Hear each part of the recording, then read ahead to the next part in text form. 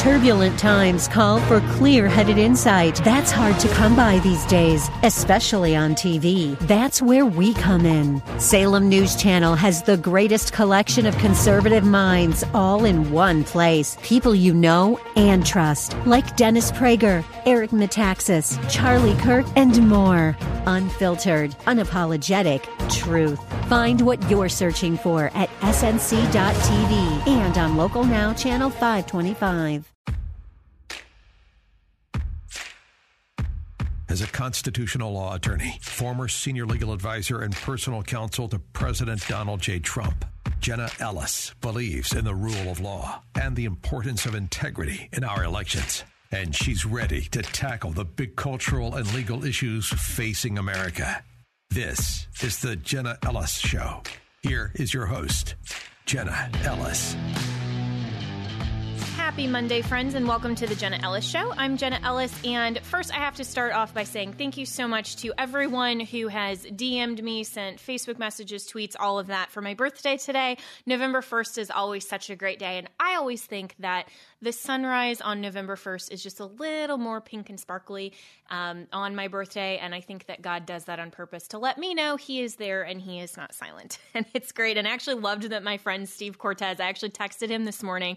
He posted or tweeted a picture of the sunrise this morning and was like, how beautiful is this? Had no idea, my personal affinity for my birthday sunrise. And I'm like, see, even Steve sees it. So that was really fun. So thank you so much to everyone. It has been a great day so far. And I hope that this year in my life will be even more of a testament to the faithfulness of the Lord in my life, and I hope that we all live out all of our years that God gives to us, growing in the grace and knowledge of Him, and having our lives serve to be a testimony to His interaction with us, His love for us, and truly His faithfulness in our lives. So before we get to the topic of the day today, which is, of course, the Supreme Court, I want to talk to you about my friends at Legacy Precious Metals. Gold offers a hedge against inflation and protects you from the volatile financial markets. So now is the time for Americans to take steps to protect your finances and retirements. When times are turbulent, you need an asset that protects you. And that's why I believe in investing in gold and trust my friends at Legacy Precious Metals. Their team of experts has decades of experience helping Americans like you and me make the right decisions for ourselves and our families. So call Legacy Precious Metals today at 866-528-1903. That's 866-528-1903, or visit them online at legacypminvestments.com and download their free investor's guide. So today I listened to the entire about hour and a half long oral argument in the Texas SB 8 argument in front of the Supreme Court. And of course, that is the Texas law that allows private citizens to sue civilly if they have incurred harm for abortions. And of course, this has stopped and just ground to a halt abortions in Texas. And this was a really fascinating argument, frankly, because abortion itself was not on the table. That's going to be in the Dobbs versus Whole Women's Health case that is going to be argued December 1st. That case is going to contemplate in the certified question, meaning what is on the table, what is at the bench in front of the court, the certified question. In the Dobbs case is whether any pre-viability abortions are constitutionally prohibited. And so that's going to directly address Roe versus Wade. But today, the Texas law was really fascinating because the certified question is this, and it's kind of long and we'll break it down, but it's whether a state can insulate from federal court review a law that prohibits the exercise of a constitutional right by delegating to the general public the authority to enforce that prohibition through civil action. So what does that mean in common parlance? Basically, can private parties plead constitutional and civil rights defenses when sued by other parties? So the obvious answer to this is, of course, yes. And as our friends at the Beckett Fund so well said in just a very very short 5-page amicus brief that they filed, they gave the examples of how religious institutions, for example, can be sued and, of course, raise constitutional defenses and civil rights defenses like the Religious Freedom Restoration Act, like the First Amendment defenses and free exercise defenses, and those are all in the context of civil claims. And so really the bottom line of what's going on, and I'm really excited to have my good friend Ken Paxton, who is the Texas Attorney General, was actually there with the Solicitor General at the oral arguments today. He's going to be joining me in just a few minutes. And then also my dear friend Josh Hammer is going to join us after that to break this down further and kind of what this means for the future of the court. But basically my takeaway from this and listening to the argument is that the Attorney General here is really trying so hard to, of course, sued Texas. Their whole argument is actually focused on keeping abortion on demand, and they are jumping through hoops, bending themselves over, manipulating the law into pretzels to try to make abortion on demand still a thing in Texas, because this boiled down to his entire argument. The petitioner in this case, the entire argument was asking the court to enjoin or basically prohibit clerks of court from just receiving and docketing lawsuits that are filed under SB 8 in Texas. And his theory on this, which was wild, and I can't believe that this is actually, they're thinking this is a viable judicial claim and a good argument in any sense.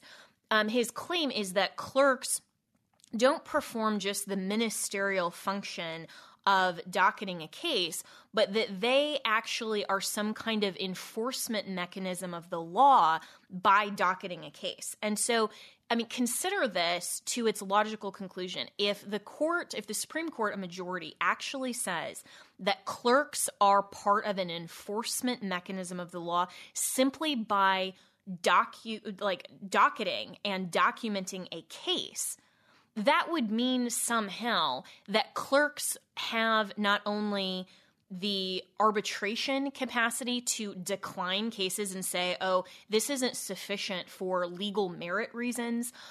They can decline cases and refuse to do their job. This was the entire point of the clerk out of Kentucky. Remember that case when the same-sex marriage decision of Obergefell versus Hodges was handed down, and the clerk, Kim Davis, out of Kentucky, was saying, I refuse to push out marriage licenses and sign marriage license in my capacity as a clerk. And the courts overwhelmingly said, well, this is just a ministerial function. This is a function of your job. You aren't, by signing these, you're not participating in a judgment call or designating your moral worldview on marriage just by being the clerk and actually signing a marriage certificate. That's not an enforcement of any sort of law.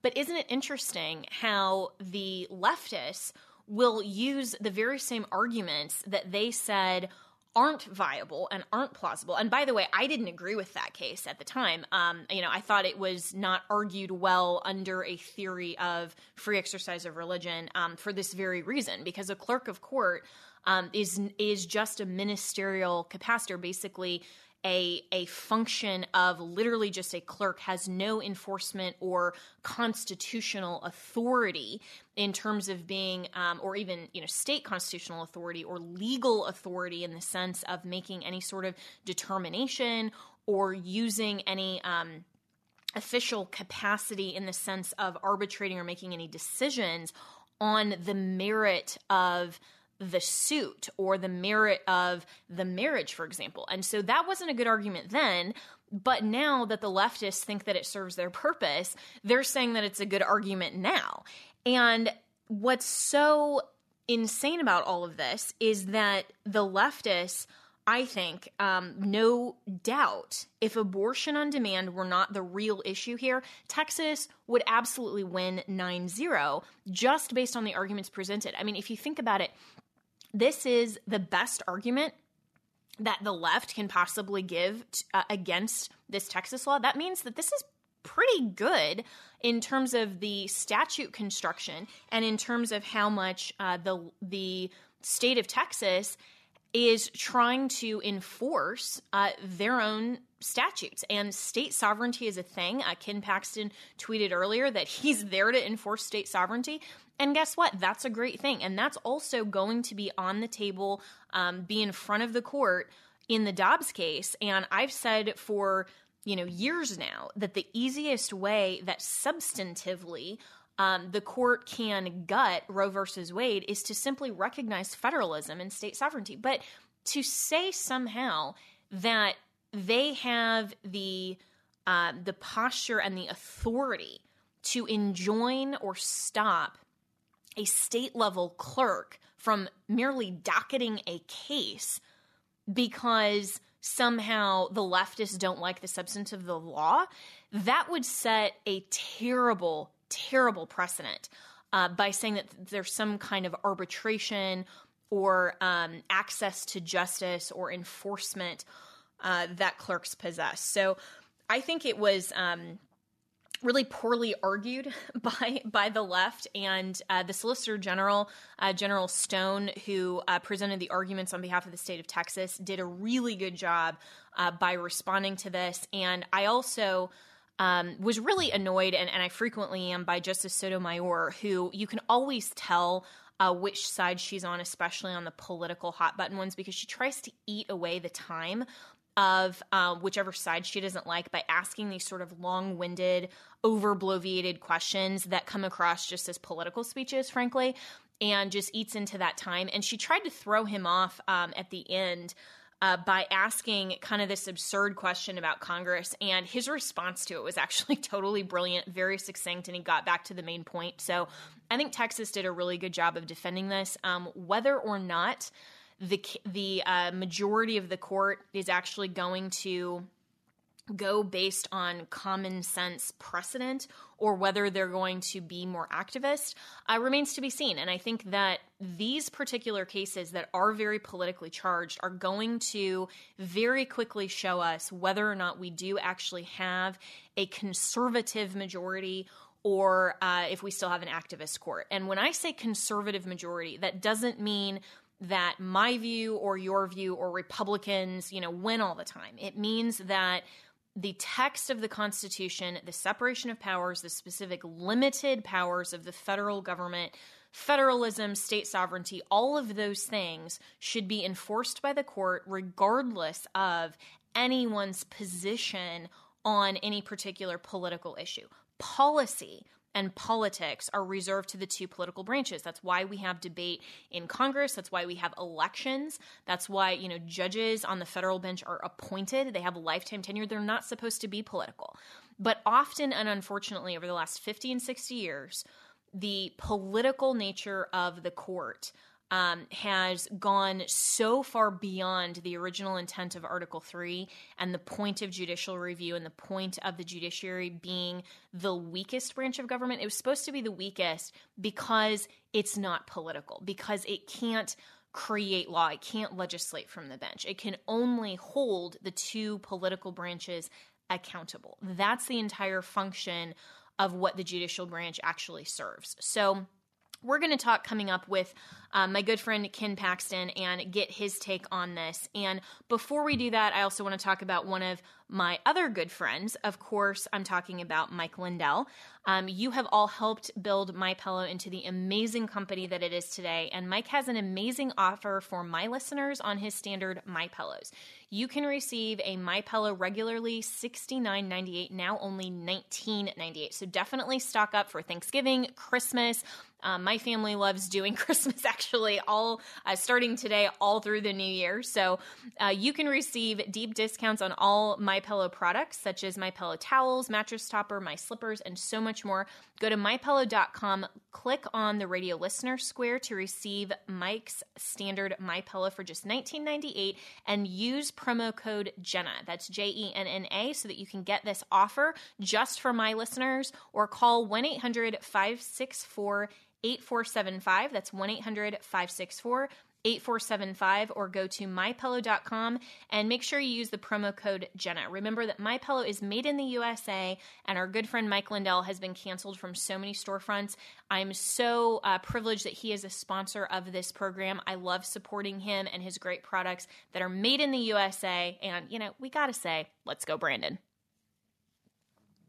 Joining me now to discuss is my good friend Ken Paxton, who, of course, is the Texas Attorney General and also is one of our amazing board members on the Election Integrity Alliance. But most importantly for today, was actually at the Supreme Court for the two cases that were heard on the abortion issue. And Ken, I want to start out with talking about this first case about SB 8 in Texas. I just thought it was absolutely absurd what the petitioners were arguing in this case. How on earth can they think that a clerk has anything more than a ministerial role? I thought your solicitor handled it so well.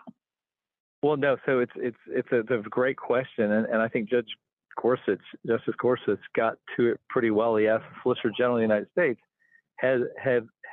have you ever seen a case ever where a court, whether it's the clerk of the court or whether it was a judge, has been enjoined from taking any cases before they were filed? And she had to finally answer the question, no, we've never seen it before. So what they are asking for is an extraordinary remedy. And, I hope that they don't go down a path that they've never gone down before.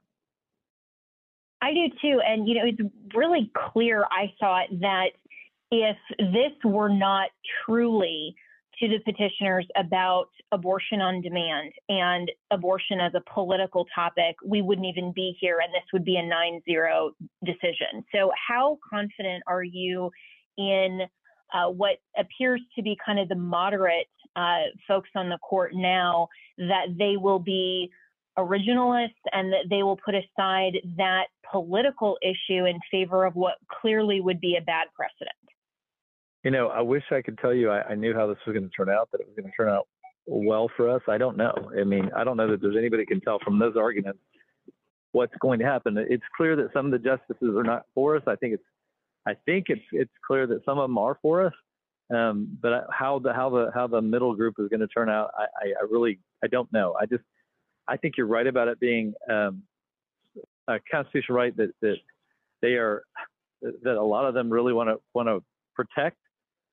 Despite the fact that it was never in the Constitution, it was a court created constitutional right. Yeah, and I thought that also for General Stone, who was arguing on behalf of Texas as well, also articulated that very well and got that in to say, obviously, like some of the amicus filings objecting to abortion as a constitutionally protected right, which obviously this case was much more about the posture and procedure of enforcement of SB 8. But also, and I know that as one of the litigants, it's difficult necessarily to comment on some of the specific justices. But if you can, I was actually kind of surprised with the line of questioning from Justice Barrett, who I think, when President Trump nominated her, all of us were pretty convinced she would at least be an originalist. But she seemed to kind of, I think, undermine some of the arguments from Texas. What did you make of some of her questions? I have to agree. It did not seem like she took a positive approach to our arguments. I would say overall, she's probably not been what was expected from President Trump's picks. And, she's obviously new and she has more to be a part of. So hopefully that trend is not a bad trend, but hopefully we'll get some rulings in our favor. Yeah, absolutely. And so this second case as well that is dealing with Texas and abortion. Talk about that. And that was one that I didn't get to hear the argument on today, but I know that you've spent a lot of time in the Supreme Court today. So what was your take on that case as well? So it was actually, I feel even better about that case than I do the first one. That was the U.S. government, Department of Justice, claiming that we were chilling this constitutional right and that they have a right to enjoin our state from, the Supreme Court has a right to enjoin our state from enforcing this law. And I really did. It did seem like we got more headway in the second argument than we did in the first. But again, I'm speculating. I'm just going after just questions, and I don't really know what's in their heads. Right. And it is really difficult, I think, and that's been clear for everyone listening. It's very hard to predict sometimes based on the line of questioning. Sometimes, the justices will ask questions that they want a response to that seems adversarial, but then they'll actually use the inverse argument and actually use counsel's responses to the questions, in their opinion. So it is really difficult to predict the outcome, but it's always really fascinating. And I agree with you, Attorney General Paxton, that Justice Gorsuch was very targeted, very direct and precise in his line of questioning, and hopefully that bodes well, at least for what we can say are probably the most conservative members of the court now, Alito, Thomas, and Gorsuch. But what to you, if there is any way that the court decides against Texas, what do you see as the danger of this type of precedent? I mean, it seems to me that if they're going to make this the first instance of ever saying, a clerk can't even docket a case, how far out would that extend to just completely ruin access to justice and meaningful petitioning the government for redress? I guess it would mean that whenever they decided that there was a constitutional right, whether it was court created at that moment or court created at another time or actually in the Constitution, that they could basically block access to the court. It would be pretty extraordinary. And I say block access to the courts, I mean block access to state courts. So step into a state and shut down the courts for that particular issue, which I think is a little bit scary thought, to think of a federal court controlling state courts that way. I don't think that's what was intended by the founders. They wouldn't have, I don't think, set up a system that would have allowed that type of power from the Supreme Court. Yeah, 100%. And, this issue of, like I said, political abortion aside, if this dealt with any other run-of-the-mill issue, I think you'd get a 9-0 opinion in your favor. So hopefully the court will not choose to be activist and decide to manipulate Article 3 in judicial review and trample on state sovereignty just because of this particular issue.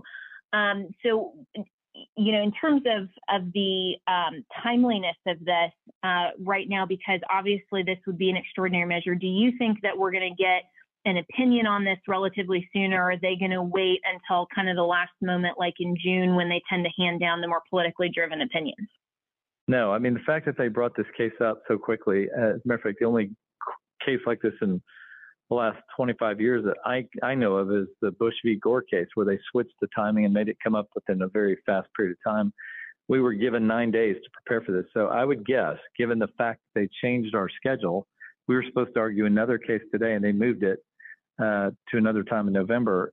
I would guess they were very, very quick on this one and didn't give us a lot of time to prepare. So I'm guessing you'll see a decision from them relatively soon. Wow, that's really interesting. And, with only 9 days of preparation, that makes your arguments even more impressive. So your whole team did such a great job. And I know that you're on your way to the airport and a few other events in D.C. So Attorney General Ken Paxton, I'm so grateful that you took a few minutes to explain your posture. And I really hope that you prevail in this case, because it's constitutionally the appropriate thing. But thank you so much for always continuing to fight for state sovereignty for the people of Texas and for the U.S. Constitution. Just overall, I mean, you are one of the warriors that will continue to fight the good fight, regardless of, how much of the mainstream media and anyone else comes against you. And I respect you so much for that. So keep up the great work. Well, I really appreciate the encouragement, and I appreciate what you do to expose what's going on, because I truly believe that if we're not, as Americans, speaking out now and fighting for our freedoms now, we're not going to have them passed on to our kids or our grandchildren. Absolutely. And you are on the forefront as well, fighting the unconstitutional vaccine mandates as well, with a few other states. So I'll look forward to speaking with you about that, hopefully, as that case continues to progress. So good luck there as well. And thank you again so much for your time. Thanks, Jenna. Have a great day. And joining me now to discuss is my good friend Josh Hammer, who is an opinion editor at Newsweek, a fellow at the Burke Foundation, syndicated columnist, contributing editor at Anchoring Truths, does so much work, and is also a fellow attorney. So, Josh, I just wanted to get your take on the oral arguments today in front of the Supreme Court on this really interesting case out of Texas and what you think the posture of the court is going into this, because obviously they're looking more at the procedural elements of how the Texas law is crafted rather than specifically contemplating abortion as supposedly a constitutionally protected right. So, Jenna, always great to be with you, of course. So, SB8, which is the Texas abortion law, this obviously has generated no shortage of media attention and oftentimes media misinformation. It is a procedurally novel law. I mean,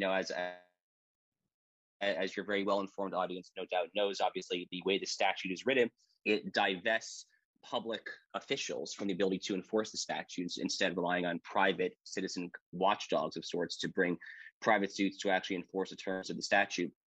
But that is what has forestalled the litigation up until this point.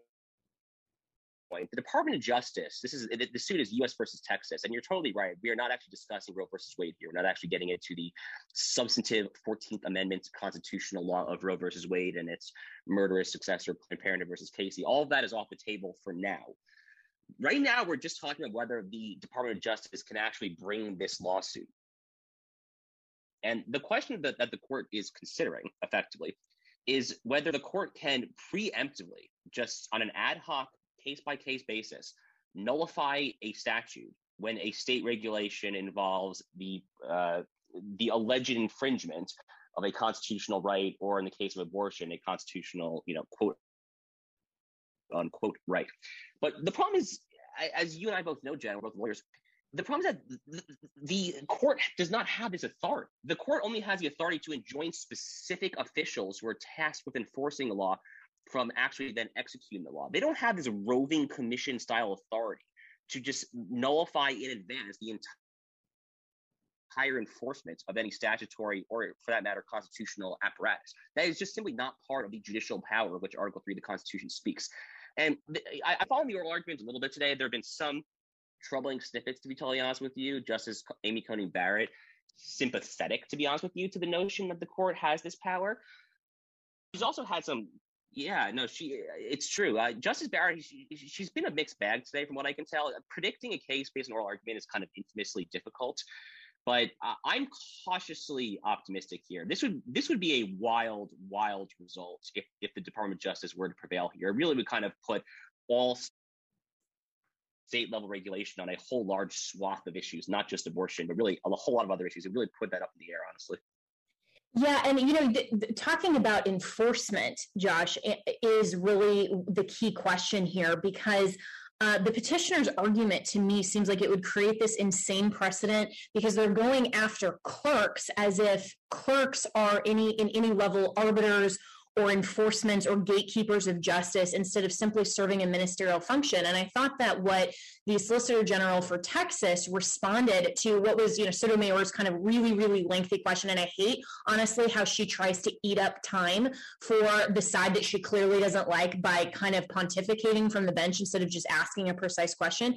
But she asked this question about, doesn't Congress have this authority under, this other theory? And his response was, that case was a separation of powers issue, and the ministerial function of the clerks under a specific Texas civil procedure provision. I think it's Rule 22. I'm not licensed in Texas, so just going based on what he said, he was saying that the specific rule of civil procedure is that a case is deemed filed when a clerk actually just accepts it. There's nothing whatsoever that a clerk can do to reject that, and to have this kind of arbitrary enforcement distinction between clerks and actually raising them basically to the level of judges, that they can provide summary judgment and decline to have cases filed, I think would create a really bad precedent here. So where do you think, if the majority of the court actually ends up buying the argument from the Attorney General, where do you see that going, and how could they possibly, the majority, create a rule that wouldn't have just this overbroad kind of precedent that would be damaging to the functionality of the system? It's a totally fair question. I'm not sure I have a good answer to that. I mean, look, Jenna, I am barred in the state of Texas. I'm actually suing the state bar of Texas myself on a First Amendment freedom of speech action, but that's a whole separate issue that we'll cabin to the side for now. But I'm barred there, and not only am I barred there, I clerked for a federal judge there. I clerked on the U.S. Court of Appeals for the Fifth Circuit for Judge James C. Ho, based at that time in Dallas, Texas. And I can tell you beyond a shadow of a doubt that as a former federal law clerk on the Fifth Circuit who was barred in Texas, that I was not, quote, enforcing any laws. That is a ludicrous. I mean, you don't have to be a lawyer to understand that. Just use your common sense here. I mean, think about the fact that a federal judge to begin with, or even a state court judge for that matter, from my perspective, cannot be assigned under any kind of linguistic notion of what the word enforce means, the ability to, quote, enforce a law. That's the entire separation of powers construct on which the Constitution is predicated. Article 1, which is the Congress, makes the law. Article 2, which is the executive branch. Well, what is the word executive branch? They execute the laws. Article 3, the judicial branch, obviously then reviews them for constitutionality and so forth. But the entire judicial apparatus does not enforce law. I think it's an erroneous misconception of the word enforce. You think of a judge as enforcing law, let alone the law clerk. Are you kidding me? The law clerk doesn't have any sworn constitutional authority under Article 3 of the Constitution. The only person in a judicial chambers, and again, I worked in a judicial chambers. I had 3 co-clerks and a judge. That's how these things operate. The only person in a judicial chambers who is actually exercising sovereign constitutional authority is the judge. The buck always stops with the judge. Again, that's even holding aside what I just explained, that the judge does not actually enforce a law to begin with. But even holding that aside, the notion that a law clerk is enforcing the law, that is just Looney Tunes bat crap stuff. I mean, like, it doesn't have to take a lawyer to understand that. But certainly the fact that this is even getting discussed at the U.S. Supreme Court, I think, is just utterly ludicrous. I do too, and I honestly couldn't even believe that this was the best argument, apparently, that the Attorney General is presenting. And, my tweet right after it said, no doubt if abortion on demand were not the real issue here, Texas would win 9-0 on the arguments presented. Let's hope the justices don't turn Article 3 into a pretzel for political purposes. And so, Josh, that gets to my next question, because you and I have had some really interesting offline discussions. I always love reading everything that you write. And listening to your podcast. I mean, everything that you do is just so well articulated. And I encourage everybody listening, follow Josh Hammer on social media. Definitely listen to him, read everything that he writes. And you had a piece actually back earlier this summer that was talking about the composition of the court kind of being this 3-3-3, like 3 that are really constitutional conservatives, and then 3 that are sort of moderate, the Kavanaugh, Barrett, Roberts, and then obviously the 3 liberals. And so when we now have this sort of plurality of the justices and not really a clear majority, why do you think that is? And where do you think that's going on cases like this that are so obviously politically motivated when it doesn't seem like there's really any coherent judicial argument? So my good friend Josh Blackman, who is a law professor at South Texas College of Law in Houston, is just a wonderful observer and commentator on all things judicial branch related. He's actually working on an op-ed for me right now about today's oral arguments in the SBA case. I published that op-ed of his, a Newsweek, over the summer, and I think the final impetus for that op-ed was when the court failed to grant cert. Lawyer speak, that means they did not agree to hear the Arlene's Flower Shop case out of Washington State involving this Christian florist. This has been litigated up and down the court system now for the better part of a decade. It's a horrible case as far as just your basic right to earn a living and speak freely in your capacity as a baker or florist without having your religious scruples violated. And it was really kind of eye-opening for a lot of us that Justice Kavanaugh and Barrett did, or at least one of the 2 of them, did not agree to vote to hear that case. And it happened again, right? I mean, this just happened on Friday, and that's why we're talking about it, obviously. It's the religious liberty case out of Maine as far as a religious exemption to Maine's mandatory vaccination program for healthcare workers. And, the court denies injunctive relief from the get-go. Justice Barrett and Kavanaugh concur in that. And that is kind of the breakdown here. is a kind of at a very kind of broad 35,000 foot overview. You have three liberals who they will never deviate whatsoever from the liberal line on the most extreme circumstances. That's Sotomayor, Kagan, Breyer. Then you have the Chief Justice, who at this point, honestly, is looking more David Souter by the day. Yeah. And by that, I mean, a Republican nominee who just on every case where his bread is buttered is just increasingly just overtly and unapologetically siding with the left. And then you have Kavanaugh and Barrett somewhere there in the middle. Gorsuch generally sides with the conservatives, but he's had some bad faux pas. There was the Bostock case on Title VII. Yep. About a year and a half ago or so. He has some libertarian instincts that are much stronger. And then Alito and Thomas, of course, are the two conservatives. So, look, my years of following the court have led me to, for better or for worse, more generally be pessimistic than optimistic about all things judicial branch related. This is a conservative court in name only in many respects. And look, the beauty, Jenna, is that this term there are some hot buttons. We have a massive gun rights case out of New York. And besides the SBA case out of Texas, we, of course, have the Dobbs case out of Mississippi, where Roe versus Wade is squarely placed for an up or down vote, essentially.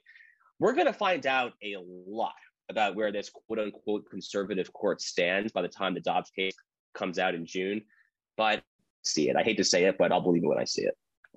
Yeah, so we know the left's posture if the court does end up being basically more conservative. Their solution is to pack the court and just try to retake an activist majority, assuming that the court actually isn't conservative and we really only have three more solidly conservative, meaning actually conserving our rule of law, following the U.S. Constitution, not being activists, not that just Republicans win all the time. I mean, that's certainly, we don't want to be activists if we understand the judicial branch and that separation of powers. But what then is our solution in terms of, we have, I think, been so frustrated over the last 15, 60 years seeing how the judicial branch has been warped out of completely at all out of its original intent.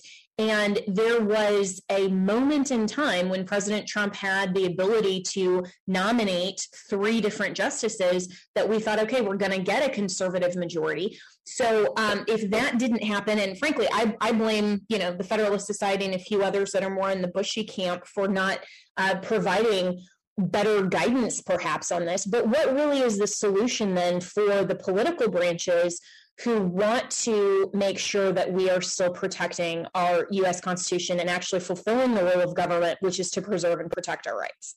So this is a complicated question. I have a lot of thoughts on it.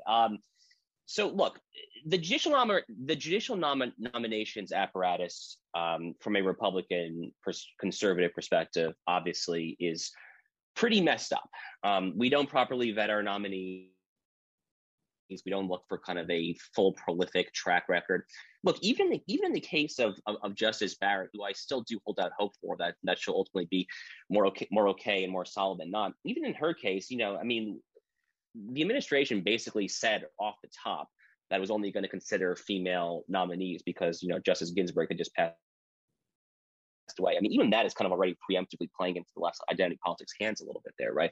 But in addition to that, Justice Barrett is actually a good counterexample of this because she genuinely comes from the American heartland. But in general, we have a very bad habit of nominating people from the U.S. Court of Appeals for the D.C. Circuit who are kind of inherently, by dint of the fact that they're D.C. Circuit judges, already swamp monsters. This was Chief Justice Roberts. There's a number of examples here. And Justice Kavanaugh obviously was a D.C. Circuit judge. He's kind of a lifelong Beltway guy. And the problem with this is multifold. One is you literally live in the swamp. By definition, if you live in the swamp, you breathe the air of the swamp, and that swamp is not good for conservatives. But more than that, the D.C. Circuit, the docket there is very heavy on administrative law. And look, I'm no apologist for the administrative state, but the conservative legal movement in general has made way too much, from my perspective, out of the administrative state issue over the past 10, 15 years. We've totally forgotten what it is that we actually stand for as far as the more important issues, frankly. That's like Roe versus Wade, questions of national sovereignty, citizenship. I mean, they're frankly are just more important questions than gutting the administrative state, as bad as the administrative state often is for conservatives. So we really need to be looking at like what areas of specialty and expertise judges have actually had as well. I also have actually also said that the next Republican administration should probably put a moratorium on nominating kind of all Harvard Law and Yale Law, alum judges until we can figure out what the hell is going on there, because we just have kind of have a bad record of nominating these people from these truly elite top tier Ivy League schools, and again, by very dint of the fact that they're there, they risk kind of imbibing some bad ideas. Again, Justice Barrett, to her credit, does not fulfill that. She is, again, already law grad. And then finally, another piece of this puzzle is the jurisprudential component, which is like constitutional interpretation. Like that's where I've spent a lot of my recent energy in terms of my writings and output. Is I've been kind of the forefront of advocating a theory of constitutional interpretation that I call common good originalism, which is really not that different from kind of traditional Justice Scalia, Judge Bob Bork-esque originalism, but it is a little more methodologically conservative, and I would argue actually is more in line with our American customs and traditions, and more in line with the jurisprudence of some of our greatest early justices, like Chief Justice John Marshall and Justice Joseph Story. So I don't want to get too in the weeds on that, but there is kind of a methodological constitutional interpretation piece of the puzzle here as well. Yeah, and for more on that, everyone can definitely go and read Josh's great articles on common sense originalism, and there's so much to unpack there. And Josh, I know you're on a really tight schedule today, so I really appreciate you coming on the show for a few minutes and breaking this down, and look forward to having you back again soon. Thanks so much. Thanks so much, Jenna. All right, well, that is it for us today on the Jenna Ellis Show. Make sure that you are following Josh Hammer on all of his social media. I love always to have him on, and we are going to continue to follow this case. Like I said, I don't think that we will get this opinion for quite a few months. I may be surprised, and if we do, then of course I will be here to break it down for you when we do receive it. But a lot of times the Supreme Court likes to wait until June. They'll they'll throw out their very politically controversial opinions and then, run away for their couple of months on vacation. So it would not surprise me if we don't get this opinion until June. And of course, the next case in Dobbs, which is the actual abortion case that will contemplate specifically overturning Roe versus Wade, that's going to be argued December 1st. And I will be listening to those arguments and definitely will break it all down for you. But until then, I will see you tomorrow right here on the Jenna Ellis Show.